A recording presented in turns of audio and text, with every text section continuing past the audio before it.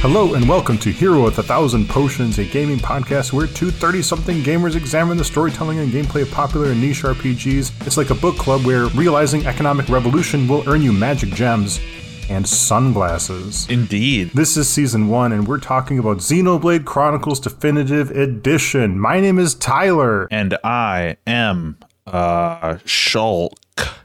I can say Shulk now, and it won't get destroyed by whatever device I'm talking into. Great stuff, Nate. As we've implored you for the last 24, 25 episodes, you can join us on this adventure by playing Xenoblade with us. We are exploring Xenoblade Chronicles Definitive Edition chapter by chapter. This episode is part 2 of the final chapter. Now, we just did the preamble cutscenes in the previous episode. This is going to be the end game where we're kind of cut loose to wrap up as many loose ends as we please. And then the following episode will be the stunning conclusion. With the big conclusion. Big, Titanic Xenoblade conclusion, as only Takahashi can provide. Yeah, it's been nice to take a break from the big conclusions and big revelations and big things happening left and right and just so true ground level bullshit. Yes. And by bullshit I mean actual gameplay and fun. Yes. But yeah, it's been pretty great. Nate, how are you feeling today? I'm doing all right. We talked a few weeks ago or a few episodes ago about new additions to your setup and your capabilities as a game liker. And I just in the mail this week, I got a new microphone and arm to hold said microphone. And I'm no longer have a microphone stacked up on 3 collector's edition World of Warcraft boxes to make it to my face. I'm no longer hunched over my desk because obviously those boxes can't cascade up towards my face. So those are gone, and I'm now just sitting comfortably in a chair with a mic up in front of my mouth and looking at my notes as needed. But coincidentally, sitting on my desk is also a brand new unopened World of Warcraft Dragonflight Collector's Edition box that came today. So I'm excited to crack that open. I already know what's in all of it, and you know, there isn't really an air of mystery because they tell you right off the bat. But I've started buying I bought the old Collector's Edition boxes, and then I stopped when they switched to digital only because I figured, hey, this is convenient, and regretted it years later because I have income now and resources, whereas at a 20-year-old I didn't. I've gotten back in the habit of buying these so that I don't have to spend insane amounts of money later to get them after the fact. How many limited edition WoW boxes do you have? I have Wrath of the Lich King and Cataclysm. Those were, I played from the beginning, but Wrath of the Lich King was a time like where it stopped just being a social experiment game that everybody played because you just had to, and I was actually like, holy shit, this game is awesome. So that was the first time I was like, yeah, I'm getting the collector's edition. And then Cataclysm didn't turn out to be my favorite in the world, but I was riding that Wrath of the Lich King train at the time, so I got Cataclysm. And then after that I was like, all right, I'm out. So I don't have, I think the next one I have is Battle for Azeroth, because I was kind of back on the hype train at that point because Legion was so good, and I don't have the Legion Collector's Edition. So ultimately someday I might just try and collect them all, but it's kind of it has to do with how invested in the game I feel at that time. You'll display them proudly in the background of your Twitch cam feed. Exactly. They're on a bookshelf now, but I can probably find a spot to toss them up a little bit more visible. Outstanding, Nate. In my case, I had COVID the other week. This is the second time I've had COVID. The second time was, I'm going to say, worse than the first time. I did have a sensation of difficulty breathing and pain in the chest for a single afternoon, and I know both of those are symptomatic of COVID pneumonia. And so I thought, okay, well, we're going to go home. Well, I wasn't working at the office. I was working from home, but I thought, no, I'm going to stop working from home too and actually just lie down for the afternoon. But since then, been feeling great. Baby's doing good. What else can I tell you? I got my initial COVID shot, and they've recommended getting boosters, but I just keep getting COVID since then. So my wife gets it because she's on a boat filled with people, and then she brings it home to me. And so I haven't gotten any boosters to negate the effects, but usually it's pretty smooth sailing for me. I'm sure now that I put that out into the ether, it's the next one's going to just murder me and podcast over. Please no. We don't want that. I'll try. Okay. I'll try. The nature of this episode is going to look a little different than typically because Nate and I are cut loose to do all this questing, do Colony 6 stuff, to level as we please, heart to hearts, and other things like that in Xenoblade Chronicles Definitive Edition endgame sort of stuff. Oh, and it's impossible that Nate and I will have the same layout of notes because it's an open world at this point, and so we're going to try to constrain that into a episode format that'll make sort of sense as we go through, but we also reserve the right to chase tangents kind of as we please. But generally, we're going to picture how we leveled, quests, we investigate some special areas, some tombs, and talk about Heart to Hearts, and then of course Colony 6, our great big resource and money sink for this game here. Exactly. How do we begin, Nate? I decide I'm going to get back on the horse when it comes to Colony 6, and I'm poking around, and wouldn't you know, I find Inquisitor Assassin, the masked people from Alchemoth that tried to kill us when we were going to go help Melia out. One of them is passed out near the gate, kind of north of Colony 6. Yeah. Upon approaching her, it's Tyrea, if you remember who that is. Yes, she conspired with Umea and Larithia to assassinate Melia in the Alchemoth and Aerith Sea chapters. So yeah, she is passed out nearby Colony 6, and this prompts a scene where the group takes her back to Junks for treatment. Now, I know Junks has Lenata as its doctor, but do they treat absolutely everyone there? I thought the initial thing was she knew how to treat Fiora because Fiora is also Machina, so to speak, but now we're just treating anyone here. So there wasn't any firewood nearby to build a campfire in that very moment, and so we took her to the HQ. Yeah, exactly. And maybe that's where Charla does her healing at this point, because as we discussed last episode, Junks is in Colony 6 now. It is portable. It can go between Fallen Arm and Colony 6, and you will never see either one of them without a present Junks at this point. Yeah. They're tracking your phone data via Facebook, and they know where you are at all times, and they're gonna be there. So I can kind of sum up the story by, I don't know if you have more details you want to throw in, but Tyrea is Umea's daughter, the first consort, the shit stirrer in Alchemoth that was trying to get Melia murdered by Telethia in Machina Forest. We're pulling way back to, it seemed like deep into the game at that point, but it's relatively early into the game, perspective-wise, that all of those events happened. So Tyrea is Umea's daughter. She was raised as an assassin because the second consort system wouldn't have allowed Tyrea to become empress. They were always going to favor somebody that had the whole Hom's dilution of blood going on. She doesn't want anything to do with us. Yeah, she's still got her edgy, kind of interpreting her mom's prejudices as a member of that, I would assume, Bionite order at this point, the strict adherence to the will of Bionis. We've been through this whole thing through Larithia now. We kind of see that Larithia was the one spearheading all of those efforts, so this is kind of the leftovers of the Larithia conspiracy. Yeah, and it's a damn shame too, because we're living in the post-High Entia apocalypse, and in a time like now, survivors, getting along with one another is more important now than ever. But these old habits and these old prejudices die hard, and Tyrea, still despises Melia, and she fucks off. But how she fucks off is rather interesting. You kind of said it, like it's kind of a shame. I don't mean to say this in like a creepy or weird way, but she's essentially what's a very little amount of breedable High Entia stock in the world. If you don't want your race to die out and you've only got a handful of them left, I don't mean this in like a forced way or whatever, but essentially, that whole aversion she has to mating with Homs and keeping the bloodline pure and everything, in the current state of things and the reality of what that adherence to strict Bionis worship.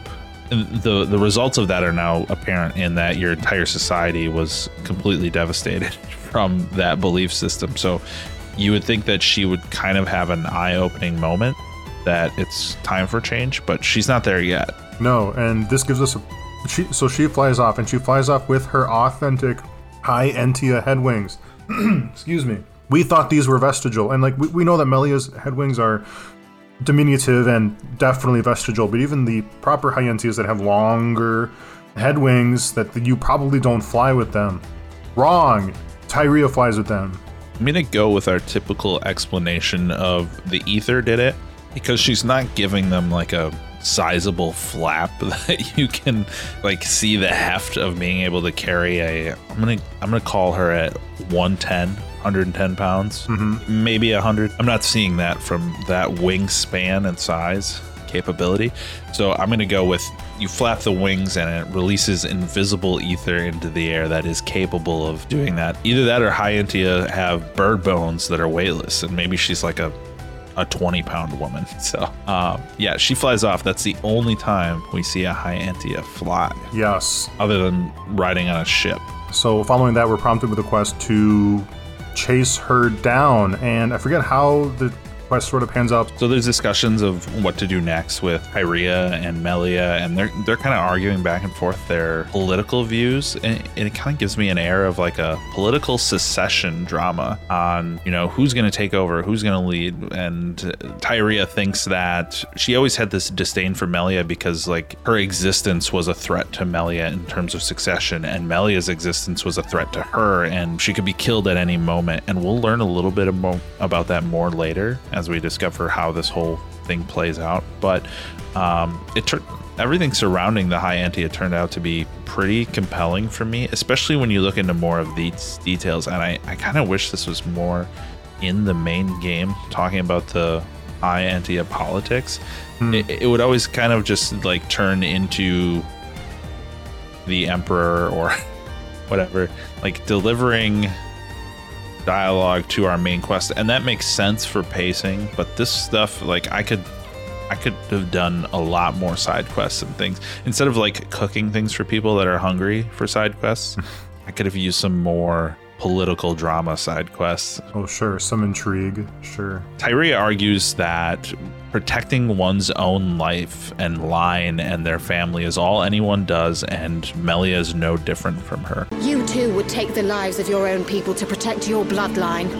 Melia, you too are nothing but an assassin. Ryan steps in, delivering his 401 masterclass on high Entia succession straight to Umea. He isn't mansplaining. In this case, he's homsplaining. Just like, this is how homs do it, so just shut up and do it the way we do it. So, kind of like how when Melia was having her trial and they were like, you can't go interrupted against the rules. And Ryan and Dunban were like, well, we don't care about your rules. We're homs. We do whatever the fuck we want. Ryan says that Melia was chosen because of how she lived her life, not because of her blood. And we actually know that that's factually wrong. There's an entire temple of high Entia robot spirits that says otherwise, Ryan, because they specifically analyzed the percentage in her blood and deem her worthy of leading on that basis alone. So Ryan was there for that, I believe. Maybe not. Maybe he came in later. So there's a lot of interesting discussion on that, and it's hard to encapsulate everything in our discussion here. So that might be worth checking out if you guys haven't done that yet. But ultimately, it's interrupted by Mama Sharla. She wants the kids to all go play outside, and that is when Tyrea sneaks out in the middle of the night. She's still laying on that operating table when everybody leaves. So she's outside Colony 6, and she finds some random ether pocket in the middle of nowhere, and bam, there's a vision of a Telethia floating in the sky in front of her. And it's almost like she's in a trance viewing the Telethia in front of her. It's like a vision or something. As this, man, I don't remember this. Jeez. As this ether pool is coalescing. That happens, scene ends, and then soon after, what do you know? Telethia is attacking Colony 6 and the whole place is on fire. So I guess I'm rebuilding everything again. You're thankful you didn't get as far as you wanted to before then. Yeah, exactly. So the party immediately comes to the conclusion that it's Tyrea because she's missing. So good for you guys. That's actual deductive reason happening. High Antia person went missing. Telethia showed up. But Melia says it isn't Tyrea and that there's got to be a different explanation. And so a minute later, the quest has me warp to Machna Forest. That spot where Shulk first met Alvis and fought at Telethia is where they want us to go. Yeah, I didn't think it was going to be there. In my head, I thought it was going to be in that withered part of the forest, deeper into the zone where we fought that Telethia boss. But you're right, it is at the beach of Great Machna Falls instead. Yep. And when we get there, Melia says something equivalent of, oops, I guess it is Tyrea, after just saying that it wasn't her. It must be Tyrea after all. But we have no confirmation of that yet. So because I was following this quest line, this is where we might get into a little bit of leveling and how we need to level up. We'll take a story break here after this scene, because this was just happened to be the place I warped to in Machna Forest, and warping there immediately puts you in a fight. And I thought, okay, I'm missing everything. Oh, Telethia have that mind reading ability to make all of your attacks miss, so I gotta use Shulk's thing. And then oops, it's because this mob is actually level 80 and I'm level 70, and it has nothing to do with it being a Telethia. So that was where my side quest journey kind of hit a roadblock, because I realized everything that's a side quest is level 80 or higher by quite a bit. Yeah. I didn't arrive at this Telethia fight in Machna Forest until I was probably level 90. Didn't follow up on the quest quite as fast as you did. But yeah, let's talk about how we leveled here. So Nate, when you defeated Larithia, you were probably level 75 or so. Yeah, after running around the heart for a couple hours. That means there are pretty close to 25 levels that you have to kind of grind if you want to get the most out of your completionist experience. By the way, folks, I am by no means trying to be a completionist in this game. I'm not here to do that. I'm here to get a lot of it done until I don't feel like it anymore. But I did get a lot of it done. Anyways, so let's talk about how we quested, or how we leveled. Nate, I'm going to imagine that you probably did something like I did, and I don't have the precise brackets of levels I did, but I started with Golgols in Gower Plains. Those are the big gorilla monsters. And then I went to Satoro Marsh, where I fought the owls and the lions at night time, because, the area gets juiced with ether at night, and, it kind of transforms these owls and other creatures into more powerful versions of themselves. Following that, I spent a long time at Aerith Sea fighting Cromars, the dragon-like lizard beastmen on one of those coastlines. After that, I spent a lot of time fighting Telethia in Alchemoth. Oh, hold up. Alchemoth is a hostile area now in the endgame. Of course, the denizens of Alchemoth were transformed into Telethia after the events of the Mechonis Core. And since then, it's just the entire place is still habited by these glistening blue monsters. There's plenty of them that are the mantis type. There's plenty of the whale type. There's plenty of the manta ray with a person's figure and the kind of coming off of it. And there's lots of grinding to be done there too. Plenty of quests as well. We'll get to that. And then when I got to where I stopped grinding, which was at about 95, I was fighting bats, spiders, bunnets, and more Gogols in Tephra Cave, because after the events of Mechonis Core, parts of Tephra Cave have revealed themselves and are now part of the map that weren't there originally. I didn't go from Gogols and Gower Plains to bats, spiders, bunnets, and Gogols in Tephra Cave all in one go. This was all broken up into other questing, other heart-to-hearts as I ran into them, other Colony 6 stuff, and elites that I was killing along the way. And so, like I said, it's kind of difficult to break this all out for you, but I'm telling you, my leveling component of how I've been playing the game lately went in that manner. So, Nate, was that anything like your experience, or how did you get to whatever level you peaked out at? Yeah, I peaked out at around 95 to 99. Riki is 99 because he has an experience buff gem and some passive experience buff traits, I believe. But I think my lowest one is 96 right now. My journey, there's definitely some overlap, but it was a little different in that I I kind of wanted to organically like do quests as I'm able to do them. If I'm in the right leveling bracket, I'll do the quests, I'll use the experience from them. But I found myself in a situation where, because on the weekend I am solo watching my kid, and he likes attention, he likes hanging out, we spend time together, but then there's just times where regardless of how much attention you show him, he'll just be sitting with a pile of books on the floor, and he wants to kind of zone out on his own. So I had a lot of sessions where it's like I couldn't really pay too much attention to the game, but I could definitely grind.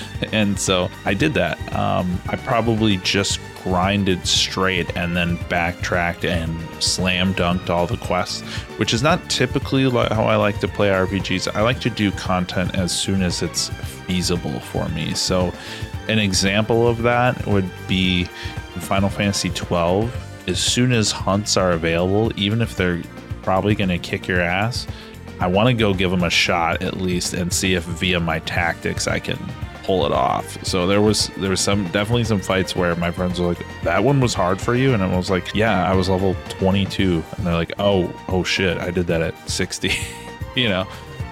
So I like to do that, but the stars just didn't align in this case for this one where I had the time to do that. So I just grinded.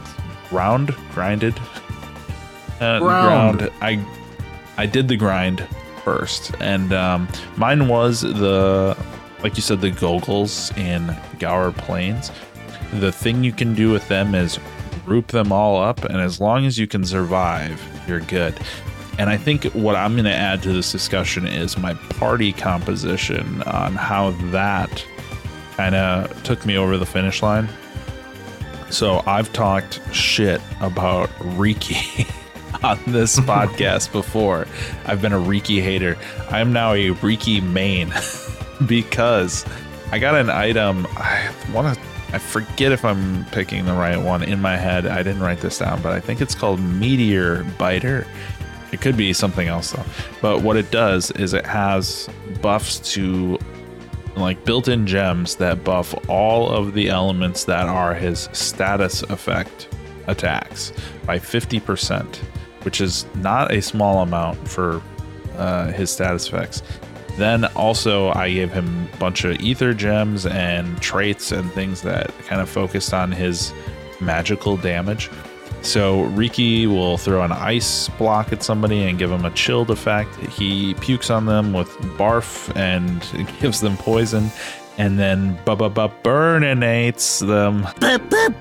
Burninate! And they're on fire. So that's 3 status effects, and 2 of those are AoE. He also has an AoE slap move where he hits everything in front of him 3 times. So with those Gogles, you can get a pack of 5, 6, or like a couple packs of 3 in there. And so I would just be AoEing like crazy. And so then that asks the question, how much more AoE damage can I do? So added into the mix was Fiora, who has her final cross, which when you have high tension, she can just shoot a giant laser beam at everybody. And then Melia, who has her giant... Oh, she also has a giant light laser or light blast that she does at various points too, which is kind of the thing she used in her introduction where she sucked the life out of her high Antia allies and blasted that Telethia. It's kind of a redo of that move. So all sorts of AoE going on. So I kind of along Gour Plains, you can walk on all of these platforms and fight a bunch of Gogles.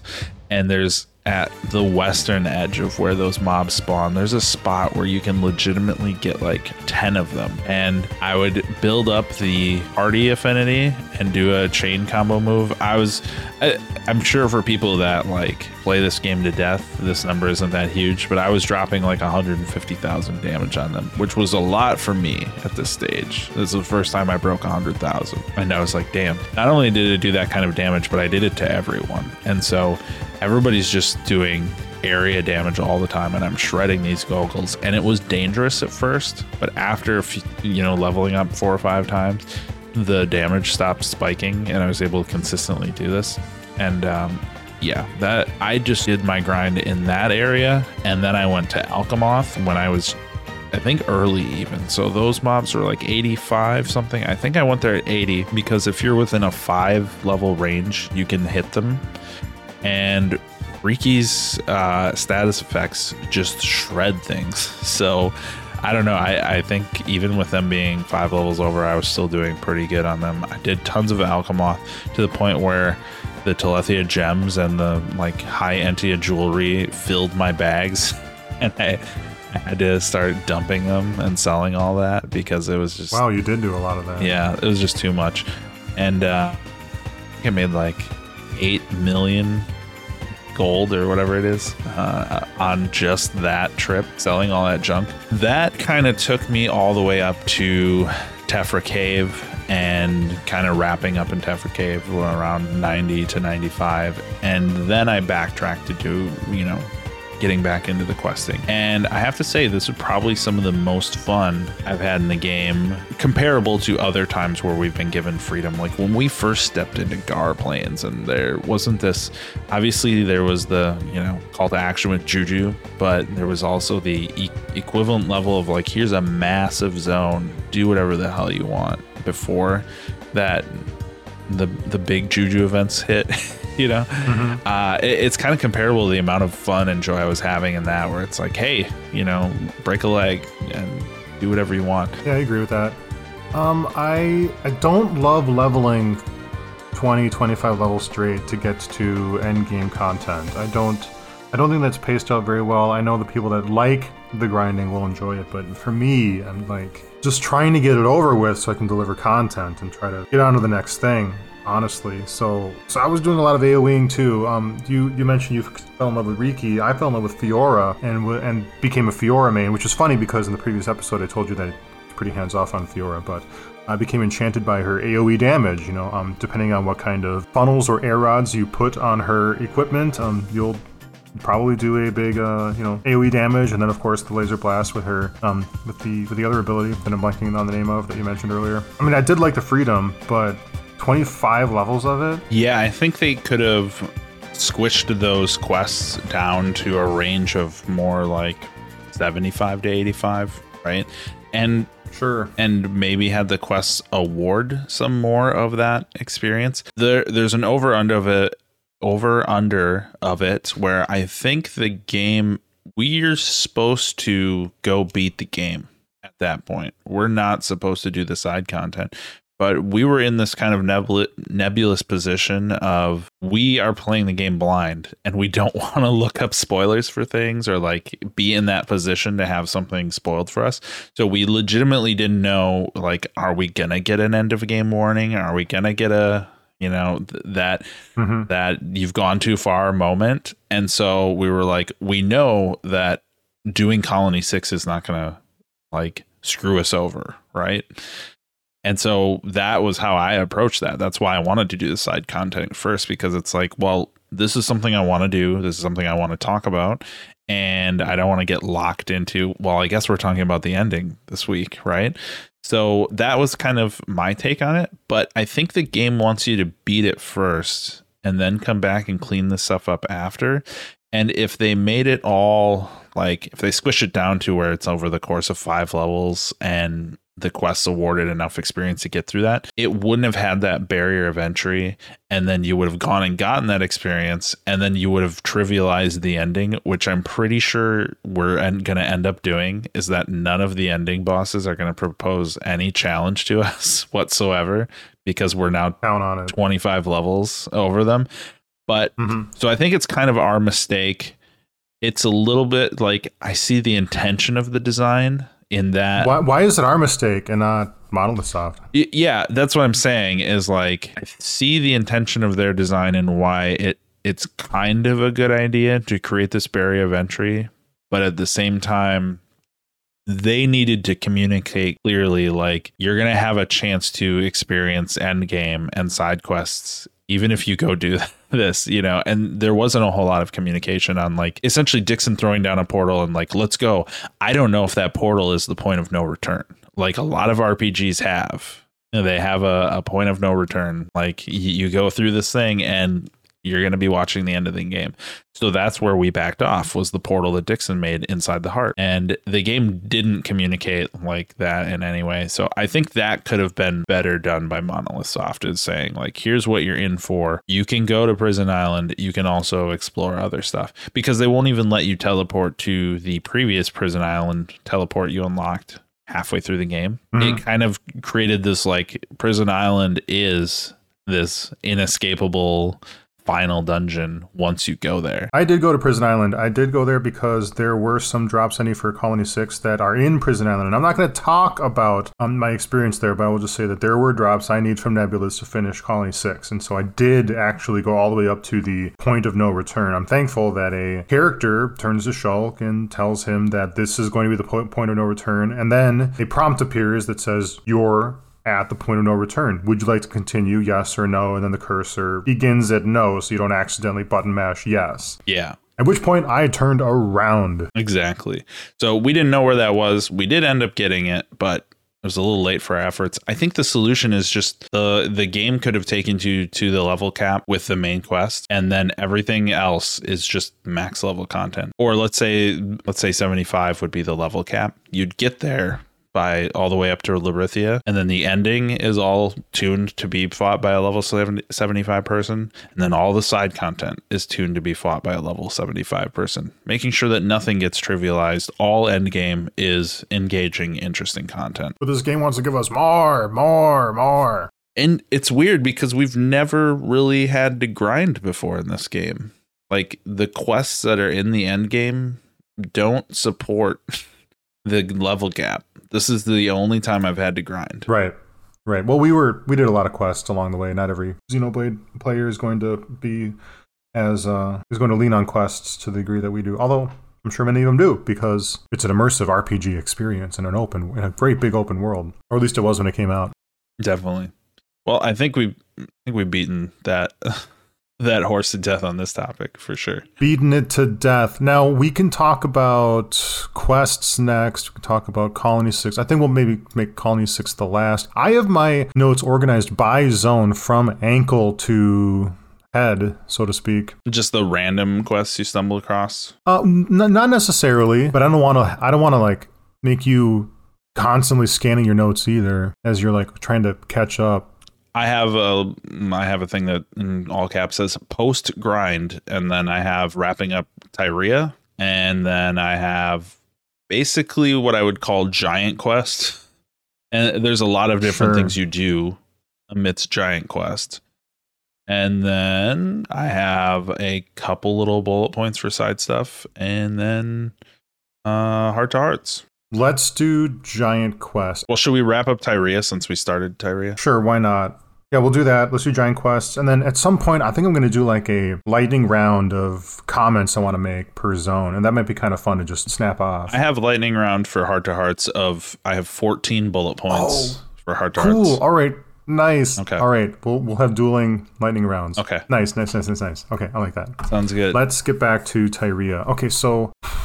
Right, so one way or another, Nate and I stumble upon the Telethia that we're looking for in Machina Forest. Like I said, I thought it was going to be on the other side of the zone, but it's here at the falls. We think it's Tyrea, but it's actually Tyrea's mother, Yumea, who upon last mention was in Bird People Jail a million chapters ago. The two half-antias discuss it, and then Tyrea puts Mom down. I pursued her so that I could fulfill her final wish. She told me that after she transformed into a Telethia, I was to destroy her as quickly as possible. She wished to sacrifice herself to the Bionis. At least, that is what I believed at first. And flies away.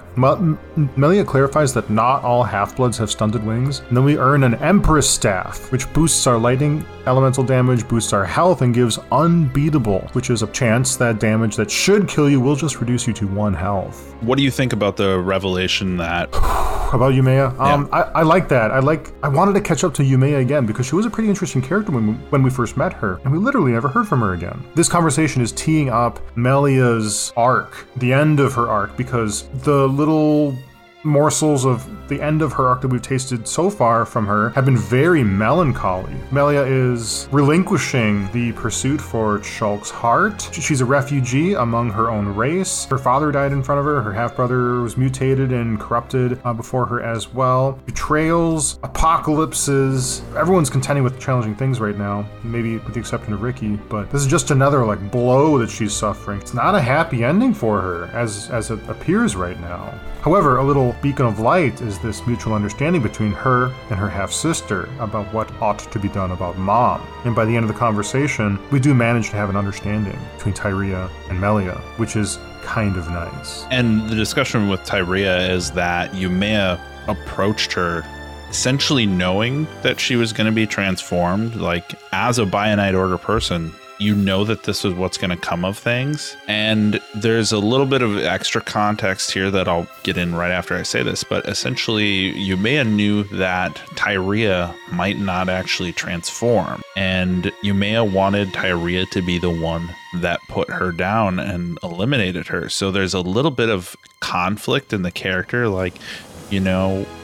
maybe we don't have this context, but Yumea was maybe raised in the Bionite Order, part of this group, and didn't really have these choices in her life. This is just who she was and was meant to be as a consort, etc. But for her child, who I guess I have to just explain the circumstances. So when we get back to Junks, Tyrea's maid visits us, and there's a little extra exposition, and essentially that she learned in time when they were all in Alchemoth jail, the maid, Tyrea, Yumea, the maid learned that Tyrea was conceived via a ritual with the first consort. So even though the first consort is High Entia married to the Emperor, there's other people, in the mix, apparently. They don't elaborate too much on this, but conceived via a ritual, and that her father was also half Homs as well.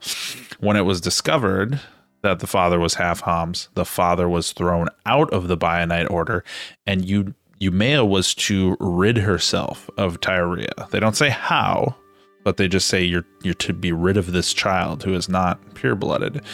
But she didn't. She defied the order. And so it's kind of implied that Tyrea's status as one of these masked assassins was to kind of hide her in her mother's presence. Hey, you can be around me. You can be present, but people won't know who you are.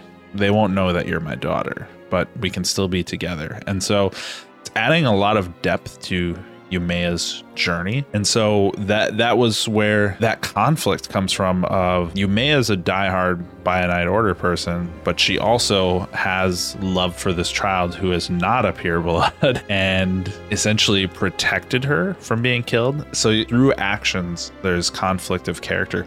And when I spoke past episodes, or maybe even last episode, about how I was kind of over Larithia because they weren't presenting any depth to her. They weren't presenting a journey or a story or motivations.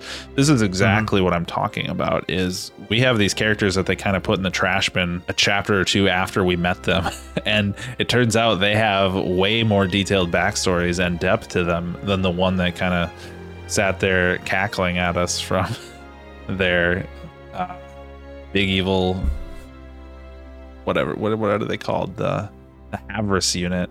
She sat there cackling at us from our Havris unit for however long.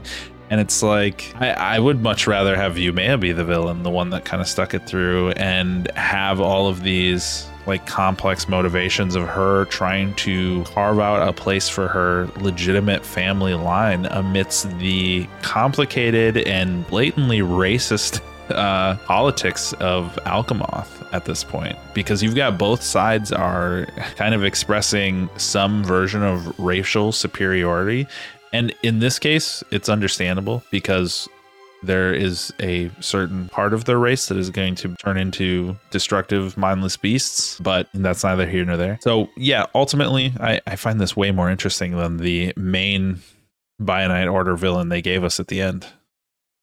Good deal. Tombs? Giants? Dead giants? I think what kicks it off is the Osei Tower, and the guy gives us a quest to unlock the Three Sage Summit, right? Yes. I'll let you take this one because I chatted quite a bit on that one. Right. A high Entia. So in Valak Mountain, a high Entia named Zane suggests I collect the giant's treasures and hand them over to the Three Sages Summit. I already have two. I got one from a questline in Sotoro Marsh, in which we had to kill a giant white spider that was actually in Gower Plains. And then the other one was, goodness, I have to look this up. Machna Forest, Agni, right? Was it? Oh, okay. Thank you. Machna Forest, the Agni Tomb. That's where we got the second treasure. But the third one is going to take us a lot more time because it is a high-level questline in Tephra Cave. So let me look at my notes here. Right, I already have two. So let's go to Tephra Cave. Now, like I mentioned, there are new areas of Tephra Cave there. And one of the areas that we run into first is Balfagar Tomb. And there is a Hom research in there. We do quests for her and unlock even more new rooms. All of these rooms have cubic bricks for walls, each scratched with fun designs, and it feels like we're inside of a pyramid in the middle of this cave. We eventually find a prayer room, which points us to a fresh destination called the Path of Absolution, in which we find a pristine white flower at the end, an ancient lily. Elsewhere, we find a sacrificial tablet, and then one simple puzzle later, we open another hidden room and collect the Moonlight book. Between this book and another book that I don't have the name of, we hand it over to the researcher who tells us this giant's fate is linked to giant white spiders. Balfagar, this giant whose tomb we're crowding around, was the giant's soothsayer. Soothsayer is a scryer, a seer. And I kind of wondered in my head that if Alvis is a giant, wouldn't he be related to Balfagar? Anyways, according to the researcher, the soothsayer subjugated the white spiders, but when Balf died, the spiders got released. And that's the end of the questline. At this point, we earn the Truth of the Giants, the final of 3 giant artifacts. I need to access the hidden temple atop Valak Peak at the Three Sage Summit. So let's go there. So we get there, and I unlock the Three Sage Summit by putting in 3 glowing white artifacts into a stone door. When we open it, we're waylaid by a level 99 invited Slowboast, that giant Ganon fucking crystal on his back brute. He invites himself into the Three Sage Summit after us, and so we have to fight this guy in this rather tight corridor, or maybe you kite him outside.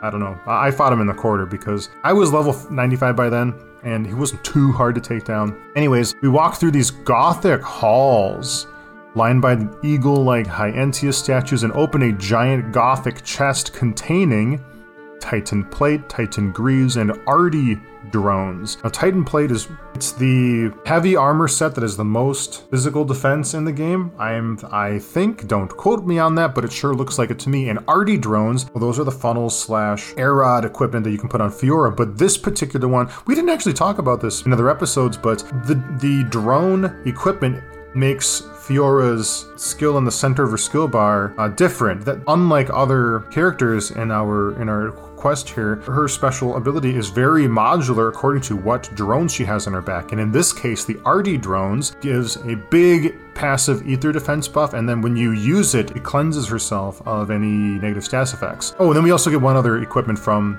the Three Sage Summit, Final Cut, which is a weapon for Fiora, but this one wasn't as impressive to me as the other items were in the chest, because I already had a stronger weapon for Fiora at that time. So Tyler, this is the culmination of everything we've done on Giants. I was talking about this place back when we first visited Valak as if it was like, in Legend of Zelda where you find the place where the sages sealed Ganon, and it was this, in some games you have to use some treasures to unlock a pathway to some like crazy revelation or something, or like a cutscene that shows the history of where everything went wrong or whatever. This was something I was looking forward to, like, oh, when am I gonna finally open up that big fucking door in Valak? And like when I got the quest here, it was like, oh man, it's involving that thing I did way back then, and it's the mid-level one, and now there's this end game quest, and it's gonna all come together,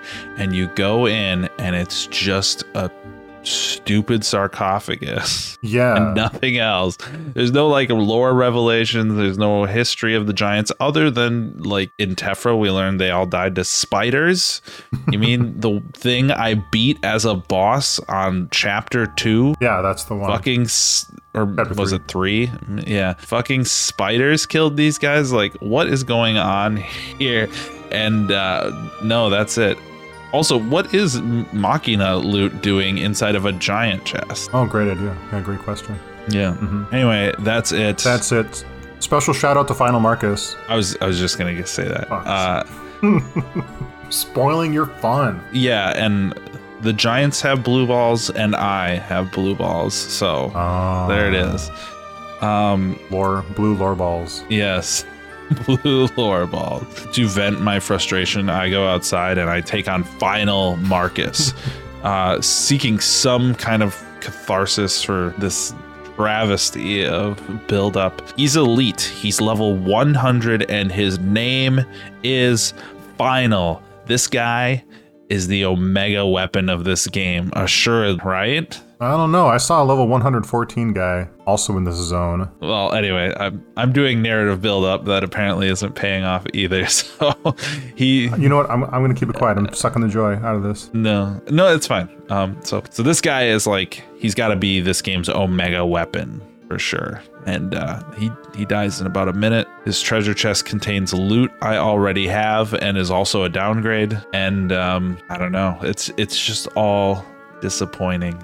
This was the spot. I thought this was the truly test your metal area here. I figured it, Final Marcus, you got to kill him and the gate's going to open and there's going to be this huge revelation in there, or like the ultimate weapon of the game, like Super Monado 9 is going to be in there. Please. But no, I go and I also kill Immovable Gonzalez for additional catharsis because that guy, fuck that guy. He was my first fuck that guy moment, and I finally able to dispatch him. Moved his ass to the graveyard. I did a lot of that with the elites. Obviously, they give you the coins, but they also give you the ability. A lot of them drop books to upgrade your abilities as well. They do, yes. Obviously, I'm kicking the ass of a lot of these, but there's also some quests we got to kill some like level 95 to 100 elites, and it's like, wow, these fights are actually satisfying, and I have to craft some special gems to not get owned by them. Oh yes. Yeah, I guess the high level elites are the end game I was looking forward to, and they didn't disappoint, even if some of the quest lines themselves did. Listen up, everybody. This is the Tyler lightning round of comments I want to make about quests. Like I said, I've got this organized from zone to zone, going up from Colony 9 to Aerith C, and I'm just going to go here. So these were, firstly, I want to tell you that I don't love doing quest after quest after quest, and I don't feel like that this episode should set aside a bunch of time discussing the day-to-day issues of every goddamn intelligent life form on this Titan, but I do have a few comments about that I do want to share with you. So, in Colony 9, a kid named Moritz wants Ryan to collect friendship tokens to us, but they are actually monster drops, and then when we do turn them into Moritz, he goes on to melt our heart by offering one to our lovable himbo, which unlocks Ryan's 4th skill branch, Camaraderie. And then later, I unlock Ryan's last skill branch, Impatience, by mediating a competition between a Nopon chef and a High Entia chef in Colony 6. Yep. Skipping Tougher Cave, Gower Plains. So we did kill Immovable Gonzalez, but I turned my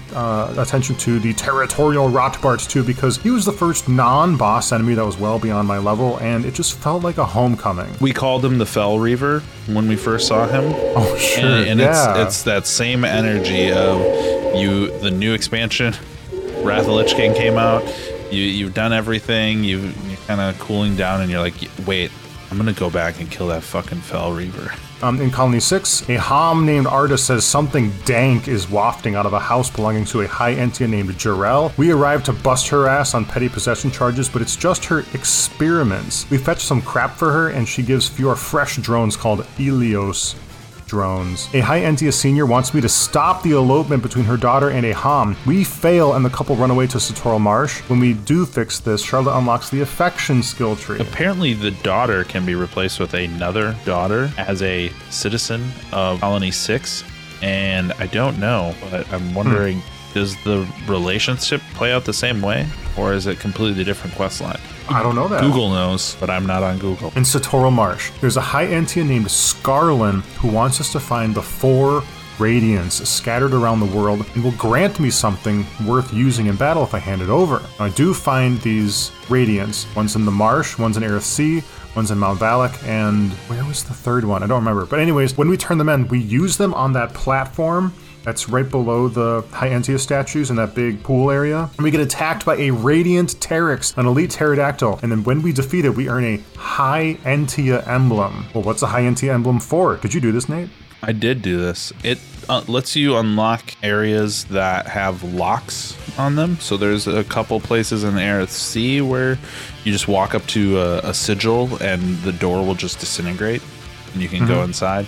There's a couple places in the High Entia tomb that react to this thing. And that opens up some more quest capabilities as well. There was a quest I did where I needed to go back in the High Entia tomb where there was a hidden room behind the main chamber. Yeah. It has a elite Telethia, Furious Jozan, level 96 elite. In that room is a floating green spear filled with what we've been affectionately calling the Bionis Blast. And this is, I believe, where that cutscene between Lorithia and Alvis took place. That we saw them kind of conspiring. So this is how they managed to hide their efforts, is by having this little hidden room in the middle of the tomb. That's my note almost exactly. But Nate, there's broken glass on the floor. What the hell was that about? What happened there that there was broken glass? It wasn't in that scene between Lorithia and Alvis. Well, there are 4 pods there, and there's a Telethia in the room. I would imagine a Telethia can't traverse the doorway, so I'm guessing there was a High Entia they were conspiring with that was chilling in that room, and then he transformed, and that broke the glass. Nate, I think I got it. What is it? The Telethia boss we fought in the High Entia tomb, maybe it was released from inside that room. Yeah, so who was the High Entia that was conspiring with the two of them? I don't know. I don't know, we have a name for that. Yeah. Well, I don't know who Jozan is, or if there was somebody decidedly furious that we met in Alchemoth before this. Hey, one more thing about the High Entia emblem is that this unlock, where we looked around the world and we looked for these sigils and unlocked them to get more treasures. It kind of reminded me of the Chrono Trigger pendant from Marley, where once you powered it up through the Mammon machine, you can open up these black boxes and these special doors that are littered throughout all the worlds and all the timelines. Yeah, it seems like a lot of games have that. Go back and re-explore everything with this new context item, and it's a clever way of reusing content. But I like those moments when you're exploring through the game the first time and you see something and you're like, what do I do with that? How do I interact with this thing? Like, I guess, I don't know. It's like a trope that J.J. Abrams talks about, the mystery box, but it really does work. It creates like such an intrigue to like, I'll have to jot that one down in my notebook for later. Mm-hmm. Some of these chests we get via the High Entia emblem give us items from the Grace armor set, which is the most powerful light armor set, in the same way that the Titan armor set is the most powerful heavy armor set. Yeah, and like I said, I mentioned there was quests that kind of spiral out from having this capability of entering into places we couldn't get before.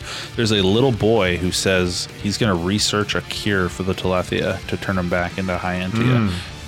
I'm wondering, are the big Telethia flying around, like I think they're the Aora Telethia, are those like conglomerations of a lot of High Entia mashed together, or is that just one really powerful High Entia becomes that big guy? Because we saw like Callian was transformed into a giant one, but he was still like intact. So I'm not sure how that all works. Yeah, me either. In Machna Forest, a narcissistic Nopon sage sends me on stupid errands so he can confirm Ricky as the second confirmed Heropon. But who is the first confirmed Heropon? Why, the Nopon sage, of course. And Ricky earns the Heroism skill branch for humoring this asshole. So we have the Nopon sage. Well, who's the Nopon Arc Sage? We have no lore on the Arc Sage. We really don't, yeah. I think maybe the Nopon sage is lying about him being the first and only Heropon before Riki. I hope so. That would be great. Plus, didn't the mayor say that he selects a new Heropon every like couple years? Maybe. That was in the initial introduction, that he was just like, I gotta pick a new Heropon. I guess it's Ricky. And Ricky's like, no, it's not. And he's like, yeah, totally saw a vision of it, Riki. Now get out of here. But wasn't he a liar? Oh, yeah, for sure. Doesn't he just make shit up? Maybe. So maybe he made up that he selected a lot of hero pawn before. I don't know. Maybe I'm on a rabbit trail here, but no pawns are just liars. Speaking of lying asshole Nopon, a Nopon named Bana is discovered to be a kingpin in a red pollen orb smuggling operation. And when we call him out, an assault pterodactyl, like one of the ones we saw from the second Battle of Sword Valley cutscenes, swoops in and attacks. This was at the top of the Nopon village. Moving on to Aerith Sea, there are dispersed Hyentias throughout Aerith Sea. Well, throughout Bionis, but also in Aerith Sea, and the ones in Aerith Sea want me to find lost mementos and put to rest some of their former friends. Also, there are quests to turn on the transporters that are in the Alchemoth Citadel itself, because when you do access Alchemoth, you can't actually teleport to it. You have to access it from an Aerith Sea teleporter into Alchemoth, but all teleporters within Alchemoth are non-functioning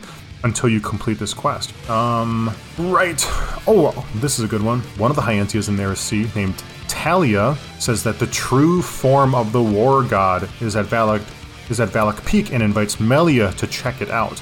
We do check out this golden Hyentia statue in Valak Peak and return to Tyrea to talk to her about it, and this unlocks Melia's honesty skill branch, or was it passion? I actually couldn't tell. Fallen Arm. Orchitix looks up to Dunban as a real man and asks him to help him figure out how to fix his stunted growth. And in helping him, Dunban unlocks his final skill tree, at least for me, called Enthusiasm. Also, there's a level 105 Mechon Elite named Ancient Daedala that is running around the first beach that we appear on in the Fallen Arm area, and I have to run away from him several times while I'm looking for oil, clams, or whatever for a different quest. And my final notes are Prison Island, which I am going to pump the brakes on. I just have one quest I encountered that I wanted to talk about. I'm going to call this the Hide Your Kids, Hide Your Wife quest. Colony 9 is infected with romantically challenged individuals. I'm going to say that I'm going to say that so if this ever makes its way into a YouTube video, it doesn't get suppressed. So, quest is as follows. Part 1, girl wants to drug her coworker to make him love her. Part 2, guy wants to drug girl so she'll like him instead. And by girl, I mean solid. I mean the same girl in the first instance. So we're talking about 3 people here, like a love triangle. And then in this quest, if you have Melia in your party, she'll ridicule her. But the girl fires back that Melia wants to drug someone herself. What the hell does she know? I don't know. But she says, like, oh, you have the Projecting look. Much. Yeah, you have the look of somebody who'd do the same if you had the choice. And what a bitch. Yeah. Exactly. If you do it late game, choosing the route to have the guy drug the girl will lead to her being unhappy. You do it early game, well, she'll eventually come around and end up liking the guy by the end. So, good. Very problematic result there. There's 2 researchers. There's a researcher guy, a researcher girl, and then a soldier guy.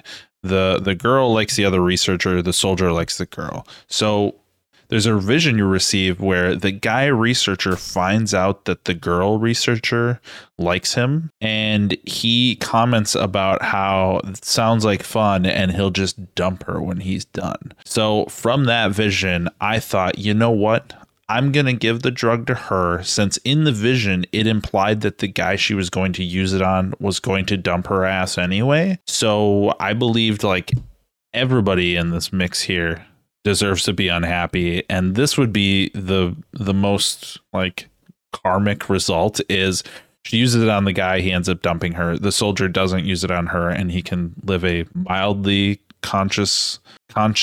What do I want to? He can live a life with a mildly clean conscience. If you follow through on this, people will think she's weird and not build affinity with her anymore.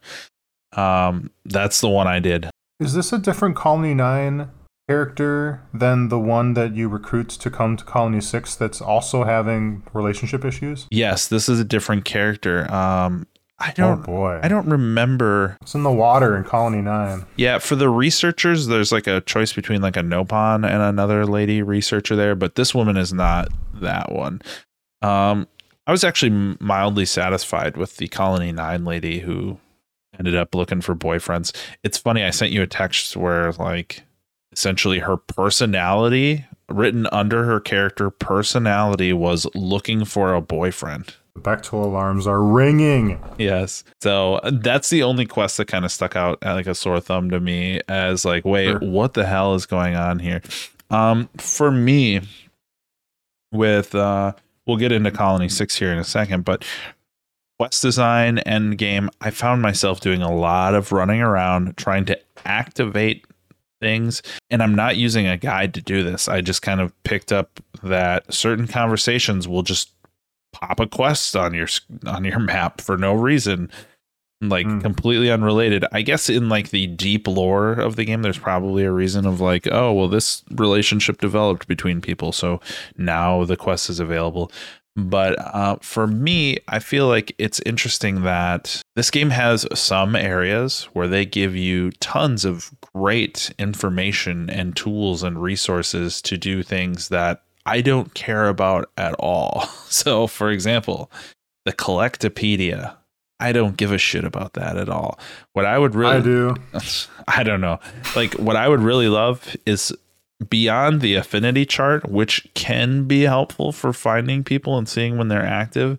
I would like a giant like quest tree of saying essentially let's say somebody, you know, you get the little noise when you talk to somebody that like affinity was built within an area between and it doesn't even say who. It just says, you know, like they're talking and something happened on your affinity chart, go hunt it down. You know, usually there's context in the conversation, but there's no indication like, did that result in a quest popping? Did that result in something changing in somebody's behavior, or that other person now has something to say that will pop affinity, etc.?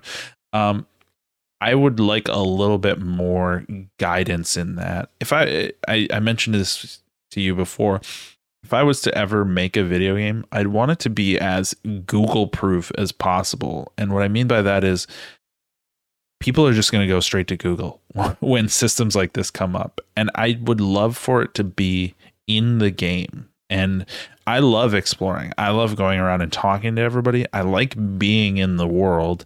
And I don't want to necessarily be on my laptop looking for answers and be in menus and everything. So like maybe if your map, if somebody has one of those little affinity things, have their little green icon like radiating energy or something. And then if there's a new quest that like is locked behind some sort of conversations, just give some indication that there's more here, because I legitimately have no idea. Are there 2 quests in Frontier Village that I missed, or are there 35 quests in Frontier Village that I'm missing? I have no clue at all. The only real indication of completion that I was able to satisfiably get to was that I have affinity at 5 stars with all regions. That's it. And that was the point where I just had to say like, okay, I would love to do more like world building and exploration, but I legitimately don't know if I'm bashing my head against a wall by circling day and night cycles, talking to every NPC and cycling again back and forth, up and down. Frontier Village is the worst of them, but you know, that's every area suffers from this for the most part. So that's my main critique. And then the other thing is I would love those quests for those skill trees that the characters have, where the characters are involved more. I would like more of that than just we need to make some biscuits for some kids that are hungry. There are some really good ones in there that don't involve your characters, that are about building relationships and solving dynamics between people. So there's some pretty good moments in there, but I'd say that's about 25% of the quests have me actually kind of caring about them and not really delivering any narrative depth whatsoever. Nate, I've got one more. I do have a Tefra Cave thing I want to share. Go for it. Then I'll fork it over to Heart to Hearts. Near the end of this phase of playing Xenoblade Chronicles, I have a quest to kill 2 competitors who want to replace the Arachno Queen Ryan and I killed in the Tefra Cave chapter. One of them is Reckless Sanzin, a purple gorilla giant, and Firework Galdesia, a level 98 spider who dazes anybody who autos it. I have to level Colony 6 affinity to max in order to trade daze resist gems to a high Entia in the Gower Plains refugee camp to have any chance to kill this thing. Overall, I was a fan of the addition of Tephra Cave. That felt like a pretty well fleshed out area. All right, on to Heart to Hearts. Yeah. Okay, so Heart to Hearts, I've been kind of poking away at these as I leveled through the game, but obviously there is a deluge of them at the end of the game because you won't level, at least I didn't level my affinity like all the way up dynamically. I tried to. I did not use any like gimmicks or techniques to boost my affinity building skills. I just played the game normally. I gave people items. And then when I got to the end here, when I really want to do these Heart to Hearts, I dumped every item I could on every person based on how compatible they were with the item. Basically, everyone was just sitting around in a huddle outside of Colony 6. There's a giant pile of trash, and they all just started throwing things at each other in hopes that they could go talk to someone at a random location on the planet. And I did that because I wanted to see how high could I get it normally, just playing the game normally. And it got me mostly hard eyes, or I should say like 30%, the max one, and then the rest was either blue or purple between everyone else. So definitely had to use an exploit to unlock the rest of these. And to me, that's just kind of unsatisfying. And by exploit, I mean just like going up and punching one of those people that inflicts a status effect when you hit them and then immediately brushing it away by touching the person. And and earlier in the podcast when we were talking, like very early in the podcast, I thought that these were actually based, like these levels of affection were based on the type of conversation that was going to happen. So like the heart emoji with the person like completely in love with one another, I thought these were going to be like these people are in a relationship now, but that theory kind of went away pretty early. But it comes from the fact that like the Fire Emblem series actually developed a mini dating sim within it where you could kind of take any character you want, and based on the affinity they have for one another in that game, you could have them get in a relationship with each other. So I was curious about that, but really it turns out that every character just has a tier conversation with the other character as they're building a relationship.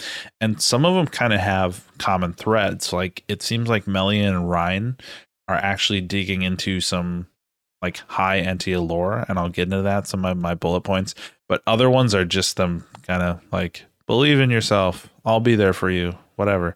So I jotted down 14 Heart to Hearts that I found of interest in my endgame sprint. This is not counting some of them that might have been interesting that we talked about while playing the game. These are the ones that I knocked out at the end here. And I definitely did more than 14, but a lot of them were not that consequential or interesting. So here I go. Number 1, Charlotte asks Dunban about his arm. If it still hurts, she's a nurse. She can fix it. He says he's fine. Charlotte asks why he pushes himself so hard, and his answer, it's to show off when everybody's watching. And he tells her not to tell Ryan. So I don't know if there's a little bit of flirting going on there. It kind of felt like it, but probably innocent flirting there. Number 2, Charlotte approaches Fiora, saying that until she met her, that she was team Melia plus Shulk. And that's going to go down a little bit of a thread here with the Melia situation, as you talked about earlier today. But I also think back to, we had the little Mortal Kombat skit of Charla was batting for Melia and Dunban was batting for Fiora back when they were all hanging out in Alcamoth. Number 3, Ricky became a hero pawn to be cuddled by Melly. He's the royal plush toy Choo-Choo always aspired to be. If you remember, what's her name in Xenogears? Maria, yeah. they originally thought that Choo Choo was just one of Maria's toys hanging out. So Ricky's going with that energy. He just wants to hang out and be cuddled by Melia all day. Do you have locations for these heart-to-hearts? I don't. I was slamming these, so I forgot to jot them down. If this one was one that was on Fallen Arm, I've got another heart-to-heart in which Ricky tells Melia he's going to cook fish for her, which gives her pause. And this is amusing to me because, at least in my case, Ricky's weapon is a transmog of a fish head with a filleted spine. Yeah, I struggled to find a good weapon transmog for Ricky, so I went with the fish as well, because at least I can see him instead of this giant head floating around. It's funny. I love seeing him whack people with that. All right, keep it going. Yep. Number 4, a late game heart-to-heart between Dunban and Sharla has them talk about their likes and dislikes, and Sharla mentions Melia's too. This scene is necessitated that you have Fiora at this point. The reason I jotted this one down is this would be useful early game when I'm trying to build affinity via items to actually know some of these details organically while playing and talking with party members. They could have even had it to where you're doing early game heart-to-hearts, they talk about their likes and dislikes, and then it just unlocks those entries on the list. So instead of them all being mysteries that I'm spamming, just throwing junk at people, I actually know what they like. Or I actually don't have to look up on Google what they like. But that would be a actually the dynamically designed element of the game where knowing those things unlocks the results in the listing. Anyway, I thought this was cool that I was learning about what people like and dislike. But why is this happening at the end of the game with a very high level affinity one at a point where I don't need this anymore? Good point. Yes. Number 5, a chat with Riki in Ose Tower. He hears the voices of Shulk's dead parents being concerned over him, and the conversation is with Dunban. This kind of doubles into Riki's hearing things, like we mentioned with Melia, hearing Callian's spirit. So Riki has some kind of soothsayer, spirit walker powers that we're just learning about now.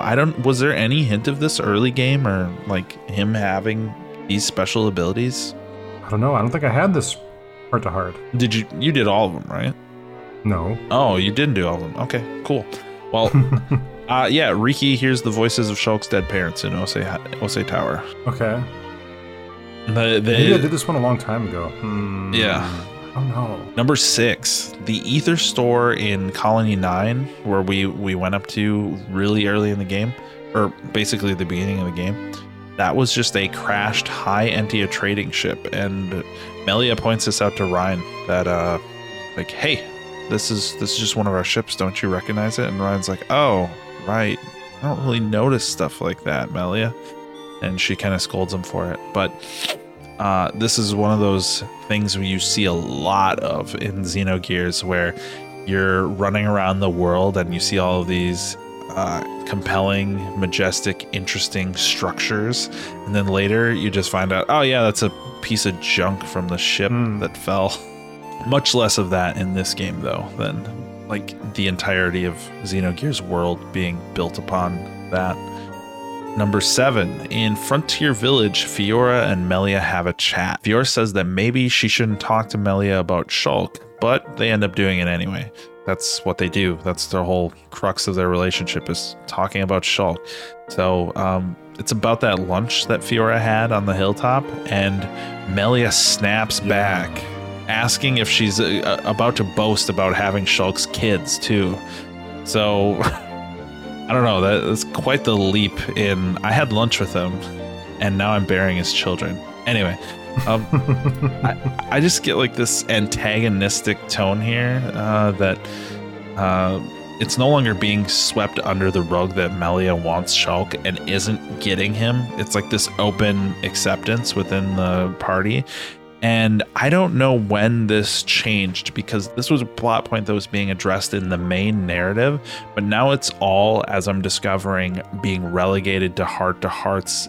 Like Melia's closing arc is exclusively in the heart-to-heart space. Are you experiencing that too? Yeah, and in some ways, you know, other proper cutscenes and the last 1 or 2 episodes we've had. They're all striking the same tone. It's not looking very good for her. No, and we will get a conclusion to that for sure. But so this one ends weirdly because if you get the positive outcome, Fiora says that nothing actually happened and it didn't mean anything, which would be dishonest because that was kind of a key building block moment that Fiora and Shulk reference multiple times and will talk about later as being meaningful between the two of them.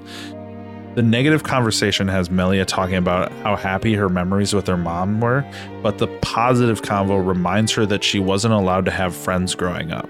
So it's like you're being pushed to experience Melia's suffering in a lot of these scenes with her. Number 8, Charla wants to talk about star sign. This is the Bionis equivalent of astrology. Her sign is the perfumer. I don't know what that is. I haven't heard that. I guess this is the made-up brand of astrology for this specific world. Strange. She says that it's really cool to talk about star signs with Melia because, quote, all girls love this stuff, unquote. That's a pretty bold blanket statement that might sound a little sexist, but... Yeah, it's a little yikes. I don't know, but damned if every woman I've dated didn't get aroused discussing their signs. Watch out for those Aries out there. Number 9, Shulk to Melia. Quote, clothes really aren't that important. Quote, unquote. What? Number 10, Melia and Ryan in the High Antia tomb. They ponder the orb, the big blue glowing orb in the center of the room. Melia asks, do you not have any ancient technology near your home? Ryan says, nope. The previous cutscene between the two of them had them discussing how the Ether Store was a High Antia ship.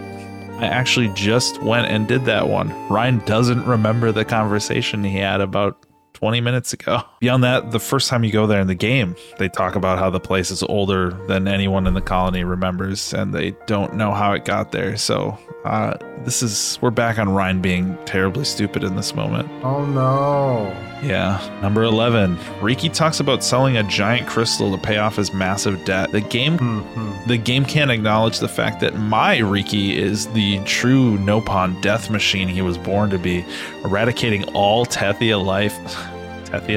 Eradicating all Telethia life from Alchemoth many times over and looting High Antia jewelry to the point where I couldn't carry anymore.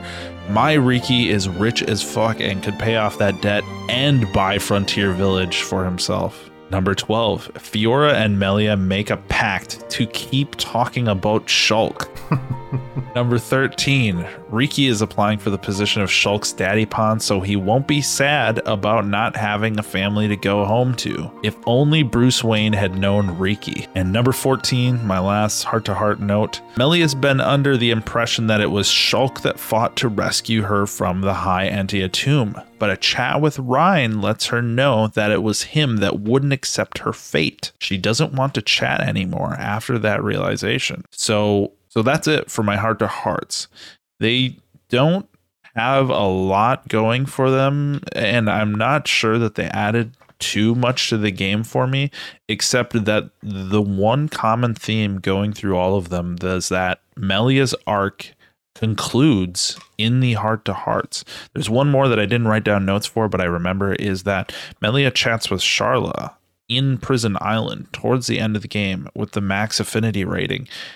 And Melia basically admits she's giving up on Shulk. All of these different details of conversations she's had with everybody, with Ryan revealing that it wasn't actually Shulk who fought for her, with her talking to Fiora about the commitment they have to one another, with her talking to other people about her depressing and melancholy life. Melia just kind of accepts that it's her lot to be disappointed and to not get what she wants, and she moves on. And that's that. And that all happened in heart-to-heart relationship-building conversations. Everyone else was having a great time, learning about each other, growing, and becoming better friends. And Melia just came to the conclusion that she's meant to be alone and that her life is sad. You said you got all the heart-to-hearts? Yes. Did you get anything for completing them all? An achievement. Anything else? Nope. Oh, great. Okay. So you don't have to go do them all, Tyler. Not planning on it. Let's talk about Colony 6, eh? Coming into Chapter 17, about how leveled up was Colony 6 for you? In my case, I had 2 at level 4 and 2 at level 3. Yeah, I wanted to say I had everything at level 4 at the start of Chapter 17, but that was in preparation for not knowing what Chapter 17 was going to hold. So I was actually planning on going all the way up to 5 before I started Chapter 17, and I got hit with an item cock block of like, you literally can't get these. And that was the Salua items, and then the ones on Prison Isle. So I did get everything up to level 4, was thinking I was going to finish Colony 6, and I just couldn't. So, yeah. The first thing I leveled to level 5 was housing, and this particular quest required a red frontier, which appears naturally in the field only on Mechonis.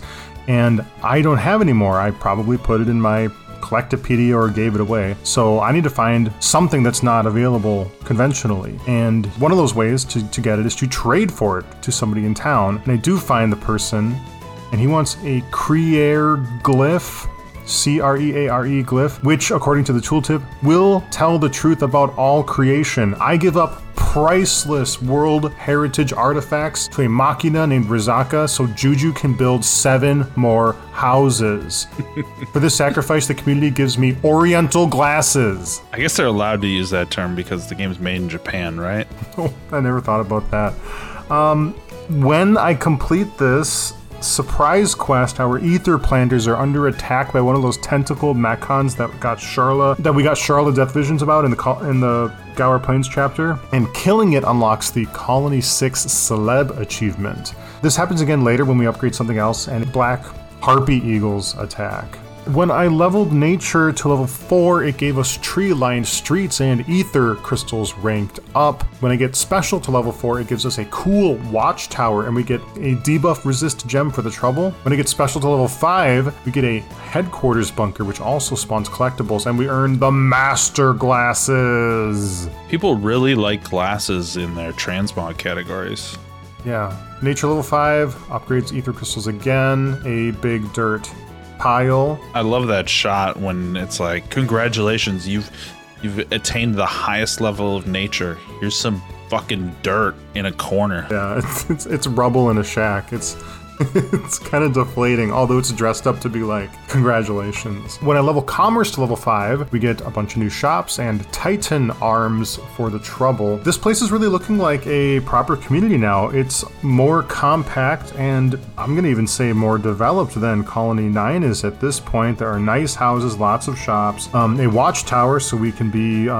we can notice, we can be aware of any invasions coming. We have a bunker that we can all huddle into as a last refuge. And when everything gets leveled up to level 5, we get a large ether light that's been built. So we've seen ether lights in Colony 9, the hidden Machina village, and I guess this is like a community square or some sort of magical hearth fire that we can all gather around. And I get a Titan plate for that. Now, once we complete everything, we're assaulted by another enemy. This is Demon King Dragonia, a level 99 honest to God dragon. It's the first time I think we've even mentioned dragon in this game, right? There are dragons in this game. They've been holding out on these dragons. We fought so many monsters, so many gargantuan brutes, but there are dragons here. What a twist. I mean, this isn't cutscene, this isn't melodrama. There's just a dragon that's skulking around the outside of Colony 6. And it is level 99. The devil put dragons here. The devil put dragons there. Don't believe the truth. Yeah, I got this guy too, and it was tough, but I killed him. Yeah, I killed him too. He drops an item that we need to get all of our replica Monados. So another end game series of quests we could be doing is upgrading Shulk's Monados. There are 5 of them. Rudra stabilizes attack. Agni provides high block rate. Abyss provides attack power. Saga has defense, and Dogma gives crit. When I'm playing Shulk, I don't usually put Shulk in the party, but when I do, I'm putting attack power on them. I just like the raw damage. I don't feel like I need crit. I'm level 95 right now. It probably doesn't matter what I pick for the most part, unless I'm doing super bosses, which I'm not. Yeah, we fight a great big black dragon. He drops something that we need to produce one of those replica Monados. Nate, did you go for any super bosses? I don't know. Yeah, I guess I don't know what constitutes one. We saw that big ass 114 at the bottom of Valak, and I was just Blizzard Belzagas. yeah, and I was like, is this even, what is this? So I didn't even try it, but I was gonna say though, the Monado names, one of them being named Agni, are we to infer that the rest of the Monado names are giant names as well? We have so much intel about Monado being linked to giants, but this was made by a denizen of Mechonis, and they're naming them after giants. I'm confused. I guess there was a relationship there at one point between giants and Mechonis members, but who knows? Who knows? Well, Nate, are we off to Prison Island next? Yeah, let's see. I have everything accounted for from what I wrote down, so I believe so. All right, Nate. Well, we're headed to the end of the game next episode. Are you excited about this? Are you dreading it? We've been playing this game for so long. Yeah, I'm excited for it. We haven't, I guess the sum total of how long we've been playing the game, for me, it's about 155 hours.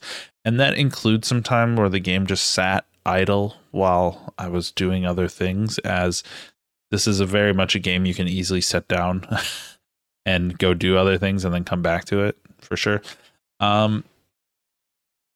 Really, it's probably in the same vein of the amount of time it, maybe not hours wise, but the amount of time it took me to get through Xenogears as well. So I was kind of up for it already when I started this journey, because I just finished like a 9-month stint of playing Xenogears at random intervals when I was available.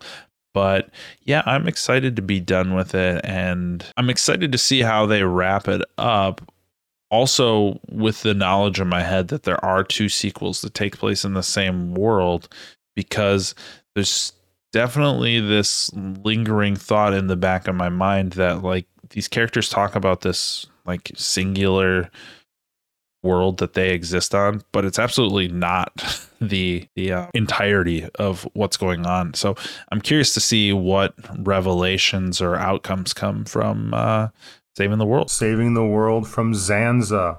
We haven't said Zanza this entire episode until just now. To be honest, I was a little Zanza'd out at this point. Might have been what inspired my rant from last episode, was like, let's just be done with this guy. The drill rant. We're coming for you, Zanza. Yeah. We're coming for you, Dixon. And Alvis, we're gonna learn about what you want us to do. Big time.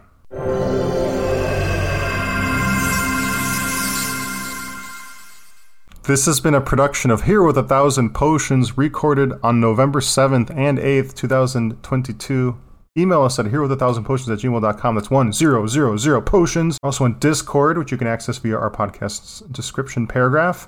And we're on Twitter too. My name's Tyler. And I am Nate. And born in a world of strife against the odds, I can feel my power returning to me. Wake up. Wake up. Wake up. Wake up. Wake up. Wake up. Wake up. Wake up. Wake up. Do you know what I'm referencing? Okay. Your grinding affinity. Exactly. Amazing.